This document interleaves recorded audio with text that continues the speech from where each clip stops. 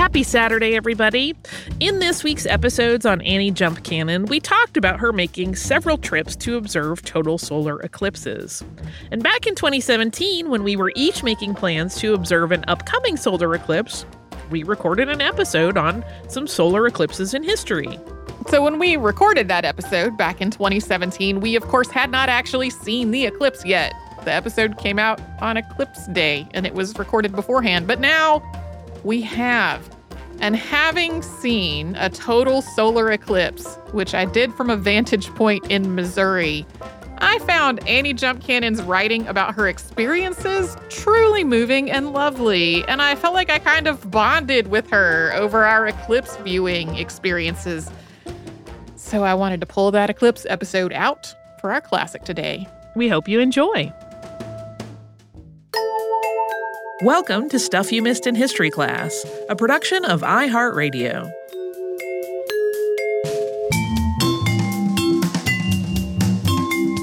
Hello and welcome to the podcast. I'm Holly Fry. And I'm Tracy V. Wilson. Tracy, do you know what everyone on Earth is talking about? Is it eclipses? It is! It's all eclipses all the time. Yeah, we've reached the point that my mom and her sisters are talking about eclipses on our family Yahoo group, which is a threshold in how many people are talking about something. Right. And that is, of course, because of the event that is being billed, at least in the U.S., as the Great American Eclipse, which will have happened on the same day that this episode publishes, August 21st, 2017.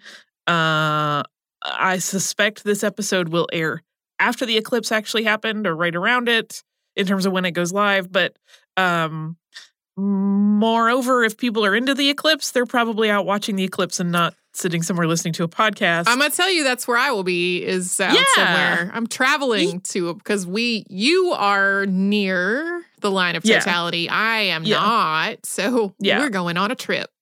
Yeah, we have a little office-y thing planned.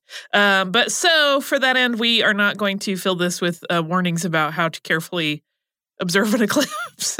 I hope you will have gotten those before you maybe looked up. But it seems like a great time to discuss some eclipses in history. There are a lot of eclipses that have been recorded through the ages, but today we're going to talk about 5 of them. If we leave your favorite out, our apologies, but we just wanted kind of a sampling of eclipses and kind of their interesting points in the historical record. Yeah, and to be clear, today we are talking specifically about solar eclipses when the moon passes between the Earth and the sun, and at least a portion of the sun is blocked, casting a shadow on the Earth. We are not getting into lunar eclipses when the Earth passes between the sun and the moon, which causes the moon to go dark. Right. And there are 4 types of solar eclipse: partial, annular, total, and hybrid. And a partial eclipse occurs when the moon only obstructs a part of the sun. And this is often described as the sun looking as though there is a bite taken out of it. Annular means ring-shaped. I don't know about you, Holly, but the eclipses that I have seen so far, aside from partial ones, have all been annular eclipses. Which comes from the Latin word annulus. So an annular eclipse is when the moon passes in front of the center of the sun, but it leaves a ring of the sun visible around the moon. And a total eclipse is when the moon is close enough to the Earth that as it passes in front of the sun is completely blocked out. So there's not a sliver or a ring around the outside, as in the case of the annular eclipse. The sun's corona is still visible, though. And there is this much talked about eclipse that's happening that the day this episode airs, which is August 21st of 2017, that is a total eclipse. Yeah, sometimes I have found in it, when I was younger, it took me a long time to really grasp. This sounds so foolish as I say it, but the difference between an annular eclipse and a total eclipse, because you still see that coronal ring on a total eclipse. And I'm like, but you can still see it. And they're like, no, you're not seeing the sun. You're seeing the light off of the sun. Right. And I'm like, but I'm seeing sunlight. And so, but that's the thing. Yeah. You will still see light. Well, and as we were planning our whole, our trip, we were talking to the other folks who were going to be traveling with us. And I was like, okay, but I remember watching an eclipse at my elementary school, and I had to go look that up and figure out what year was that, what was going on. It was an annular eclipse. And then I was like, okay, now I also remember watching one in our yard. Looked that one up. Also an annular eclipse. And then I was like, okay, obviously my memory is not as sharp as I would like it to be regarding what eclipses I have seen. Oh, mine definitely is not. And the fourth type that we mentioned, a hybrid eclipse, is one that appears to be a total eclipse from one vantage point on Earth and an annular eclipse from another point on Earth at the same time. And that has to do with where the moon is in position in relation to your position on Earth and the position of the sun. So additionally, annular, total, and hybrid eclipses will look like partial eclipses from positions that are outside of the path of totality. So where you are in Atlanta is near the path of totality, so it'll be mostly covered up. Yeah. Also, we're kind of excited about this whole eclipse situation, if you cannot tell. The oldest known story of a solar eclipse also comes with a sad tale of two men who failed to predict it. This particular event took place in China around 2137 BCE. There are actually some discrepancies as to whether or not that year is accurate. Writings in China from this period have described such events really quite poetically as, quote, the sun and moon did not meet harmoniously. So to be clear, there were eclipses before this point, but we are just talking about ones that were recorded. It was not the first eclipse that ever happened on Earth. There must have been, but yeah. So ancient China's mythology around eclipses was that they took place when a celestial dragon was eating the sun. And in a tradition that built around the idea of scaring the dragon away to get the sun back, people would make lots of noise by banging pots together or playing drums and basically doing anything that would create the loudest sound possible. Sounds pretty fun. The apocryphal story attached to this ancient eclipse involves two court astronomers, Ho and He. Their job was to predict any important celestial events and inform the emperor of them. And as the story goes, in this case, the emperor only learned of the eclipse event when he heard the banging noises of his people trying to frighten the mythical dragon. Naturally, this failing on the part of the astronomers, who, according to legend, were drunk when they should have been doing their jobs, was met with a great deal of anger on the part of the emperor. And the story goes that they were then executed for their poor job performance. There's even a pretty unkind poem that's often cited when the story is discussed. And the poem goes, "Here lie the bodies of Ho and He, whose fate, though sad, was visible, being hanged because they could not spy the eclipse which was invisible. Hi-ho, 'tis said, a love of drink occasioned all the trouble, but this is hardly true, I think, for drunken folks see double." This text is unattributed. We don't know who wrote it, and it was likely, almost certainly written long after the event in China by a Western author, just based on these sort of apocryphal stories of Ho and He. And this has led to this blanket assumption that these two men were incompetent. But there have been other discussions of them in the historical record and China's astronomical knowledge that was done in a few different works throughout the centuries. So according to Chinese annals, analyzed by later astronomers, He and Ho had actually done a great deal of work on reforming the Chinese calendar through their observations and their calculations. And they had made it a lot more accurate. 18th century Englishman John Jackson, after doing his own research and analysis and pulling from translations of Chinese annals as well as contemporary astronomy authors, found that accounts suggested that this eclipse, if it's the one that astronomers were pointing to, was very brief. And he wrote in 1752, quote, "If the eclipse was really so small and so short, it is not to be wondered that the two astronomers, He and Ho, should not have observed it. Nor could any others hardly be supposed to have seen it." But part of the problem is that all of this is backwards engineering an event that could have been just one of any number of possible eclipses that were referenced within ancient Chinese writings. The Jackson quote that we just mentioned is an analysis of one of those events, which may or may not have been the one that sealed the astronomers' fates. So again, that is if this whole execution story is actually true. The 1891 Proceedings and Transactions of the Scientific Association includes the full text of an address that was given by the Reverend J.T. Petty about this story. And he makes the case that if you take this story at its word, it really serves as a testament to how advanced China's astronomical knowledge was at the time. As part of his case, he says, quote, "China must have been pretty well stocked with astronomers, or she could not have afforded to sacrifice two of them. Had they been the only astronomers in the empire, their lives would have been spared for future service, whatever their dereliction of duty." Yeah, so those poor drunken astronomers maybe just got a bad rap. And next up, we're going to talk about Homer's Odyssey. But before we get into that, we're going to pause and have a little sponsor break.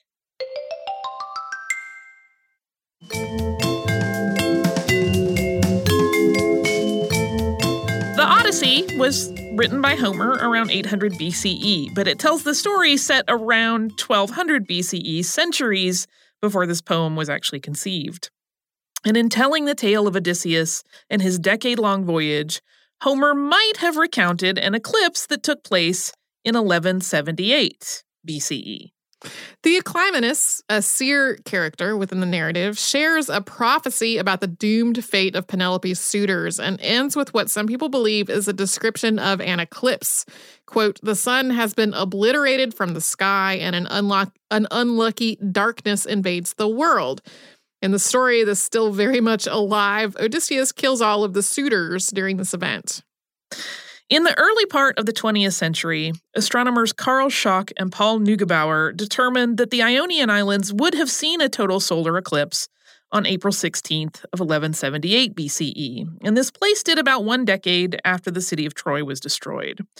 But this idea was largely dismissed by critics who felt that there was no way that Homer could have had knowledge of such an event and written about it when it had happened several hundred years before his time.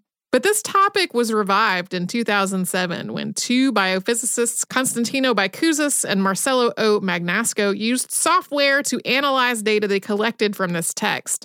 They combed through the Odyssey and noted mentions of constellations and the positions of Venus and Mercury and the new moon, which happened the night before the prophecy. And using all of that collected data, they determined the possible dates that could have matched the descriptions in the epic poem.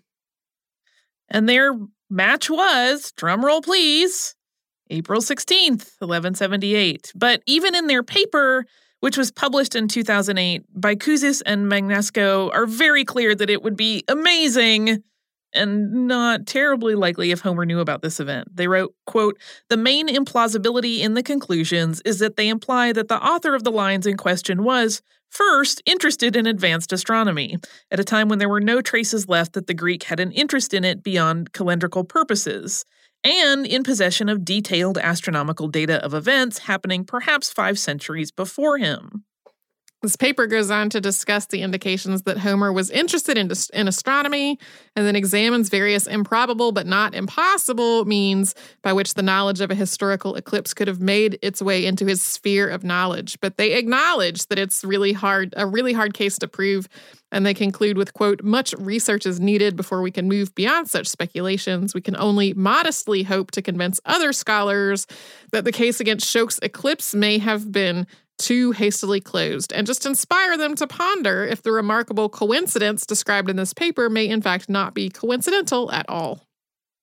And to be clear, they have definitely had detractors. Like they have had people write response papers that are criticizing all of this. But it's an interesting idea to think about. The next eclipse that we're going to talk about happened in 1836. So on May 15th, 1836, there was an annular eclipse that crossed over the United Kingdom in its totality. And during this particular event, a characteristic of eclipses was identified and named for its observer, Francis Baily. Francis Baily was a British astronomer who had been born in 1774. And initially, he had gone into business and done quite well for himself. But at the age of 51, he retired from his work on the London Stock Exchange and writing books about annuities to instead devote his time to science. That charms me a lot. Me too.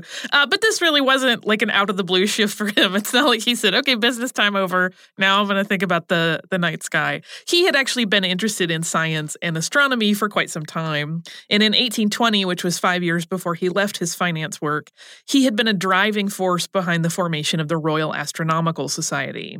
And in the founding of that society, which aimed to promote research in astronomy, he was among colleagues such as John Herschel and Charles Babbage. For the 1836 eclipse, Baily, wanting to see it at its best advantage, traveled to Scotland. And the weather on the day of the event was excellent. The sky was cloudless, and Baily's experience was relayed in a December 9th, 1836 proceeding of the Royal Astronomical Society, as he had spoken about it at their meeting. And this is kind of long, but it's a relaying of what he saw, so bear with us on this lengthy quote. After a brief discourse on Bailey's position and setup to watch the eclipse, this account in the proceedings reads, quote, "He says he was in expectation of meeting with something extraordinary at the formation of the annulus, but imagined it would only be momentary and consequently that it would not interrupt the noting of the time of its occurrence. In this, however, he was deceived, as the following facts will show. For, when the cusps of the sun were about 40 degrees asunder, a row of lucid points, like a string of beads, irregular in size and distance from each other, suddenly formed round that part of the circumference of the moon that was about to enter on the sun's disk. This he intended to note as the correct time of the formation of the annulus, expecting every moment to see the ring of light completed round the moon, and attributing this serrated appearance of the moon's limb, as others had done before him, to the lunar mountains, although the remaining portion of the moon's circumference was perfectly smooth and circular as seen through the telescope.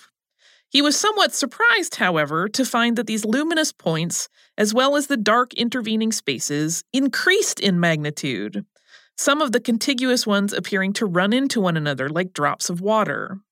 Finally, as the moon pursued her course, these dark intervening spaces were stretched out into long, black, thick parallel lines, joining the limbs of the sun and the moon, when all at once they suddenly gave way and left the circumference of the sun and the moon in those points, as in all the rest, apparently smooth and circular, and the moon perceptibly advanced on the face of the sun." After the moon had crossed over the center of the sun, Bailey observed another surprise. According to his account, quote, "All at once, a number of long, black, thick parallel lines, exactly similar in appearance to the former ones mentioned, suddenly darted forward and joined the two limbs as before, and the same phenomena were repeated but in inverse order." So he witnessed the lines terminating in a curved line of bright beads, which vanished as the annulus ended. The formation of the beads was witnessed by other astronomers as well, several of which Bailey consulted with. And Bailey was right. It's the lunar geography that causes these beads to form as the sun outlines the valleys and peaks on the moon's surface. Incidentally, when only one bead is visible, this is called a diamond ring effect because you kind of see a little corona of light and then one bright spot, so it kind of looks like a sparkly ring. And though other astronomers did observe this happening, the bead effect is named for Bailey. And while observing eclipses after the one in May of 1836, astronomers continued to look for Bailey's beads as hallmarks of the eclipse process. Today, photos of eclipses are readily available in books and online, but that certainly was not always the case. So in a moment, we are going to talk about the first photo of an eclipse, but first we will pause for a word from a sponsor.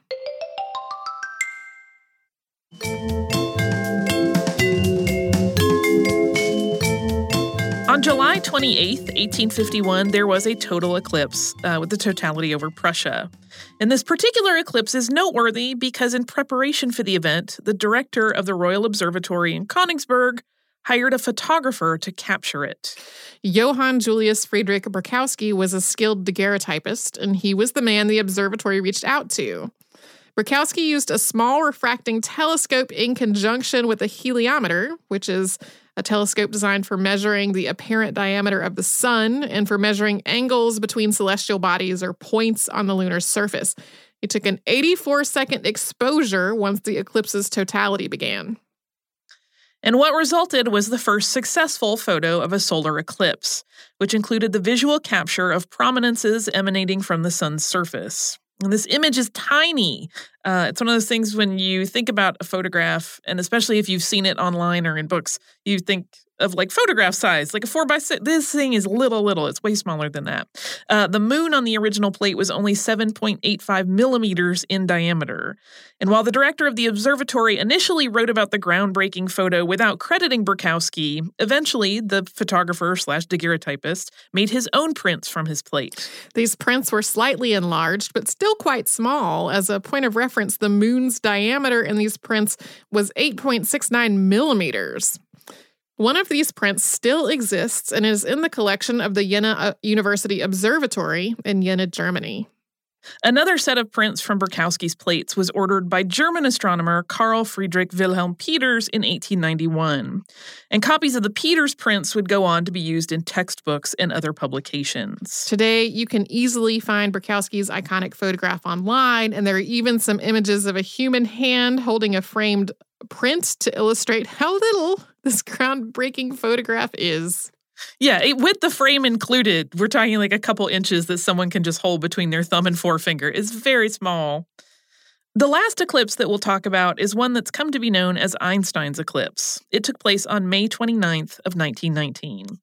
And several years prior to this eclipse, Einstein had published his now famous general theory of relativity.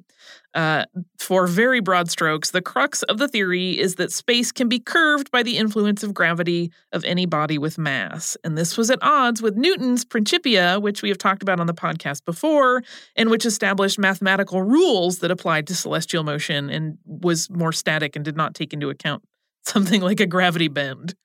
Sir Frank Watson Dyson, Astronomer Royal of Britain, began to think about the possibility of testing the theory by observing light. If gravity could distort space, then light passing through that space would also curve. But our sun is so bright that we can't really see the way other stars' light might be bent by the sun's gravity. And this led him to realize that the darkness of the sun as viewed from Earth during an eclipse would offer an opportunity to observe light bending as it approached the sun's edge if Einstein's theory was correct. And side note, you might be wondering if photographs of previous eclipses in the decades since Berkowski's first daguerreotype would have offered any evidence. But this bend in light is seriously slight. The photographs at that point were not of good enough quality to detect such a change, which really can only be analyzed with really quite precise measurement. Once it was determined the eclipse would be the testing ground, another British astrophysicist, Arthur Stanley Eddington, led the test. In the first 2 months of 1919, he measured the position of the stars that the sun would be passing in front of during the predicted May eclipse. For the eclipse itself, he traveled to an island off of Africa's western coast, and at the same time, he dispatched another team of astronomers to Brazil to take measurements. And this was for coverage in the event that the island had cloud cover on May the 29th. But as it turned out, both locations had a clear view of the eclipse, so there were two separate sets of measurements to use. The eclipse lasted for 6 minutes during its totality, and both teams took photos throughout that brief time. And after the eclipse ended, Eddington gathered all the information and went back to England and spent the next several months analyzing it. Eddington's findings, which were announced on November 6, 1919, vindicated Einstein and proved that his general theory of relativity was correct. While there were certainly detractors who suspected that Eddington had somehow falsified the data to support Einstein, this is literally the moment that made Einstein famous. On November 7th, he was front page news, and suddenly the German-born physicist was the global poster child for genius. Measurements taken during eclipses after 1919 continued to back up Einstein's theory and Eddington's findings. Yeah, which is really cool. Somehow I missed that growing up, that piece of information that it was really an eclipse that made Einstein famous. Yeah. In my head, because he's such a famous figure, I think in my head, people were like, wow, this is an amazing theory. You're smart. I never think of him as being, having detractors, but of course he did. I know, that's just my weird take on it. But so those are a few stories of eclipses in history. As we said, there are many, many more. I think the next eclipse doesn't happen until 2024. Yeah. So if we're still doing this podcast in 7 years, we can do another.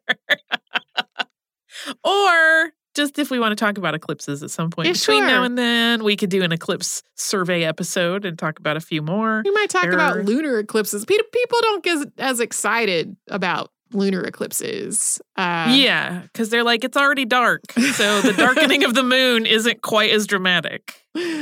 Even though it's very cool, and you can sometimes get like a blood moon, which is amazing. But but they're fascinating. I hope if everybody listening watched it, whether in person or online or some other way. One, I hope anybody that actually watched it in person was very careful with their vision. And with their camera. And with your camera. Point your camera at the sun. No, there are so many things you have to be careful with. So I hope you enjoyed it. And if you missed it. The good news is we live in an information age where it's all going to be online instantly. Hooray! Yeah.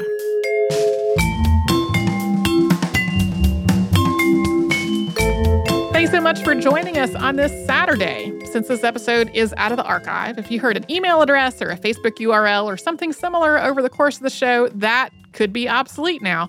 Our current email address is historypodcast@iheartradio.com. Our old How Stuff Works email address no longer works. You can find us all over social media at Missed in History.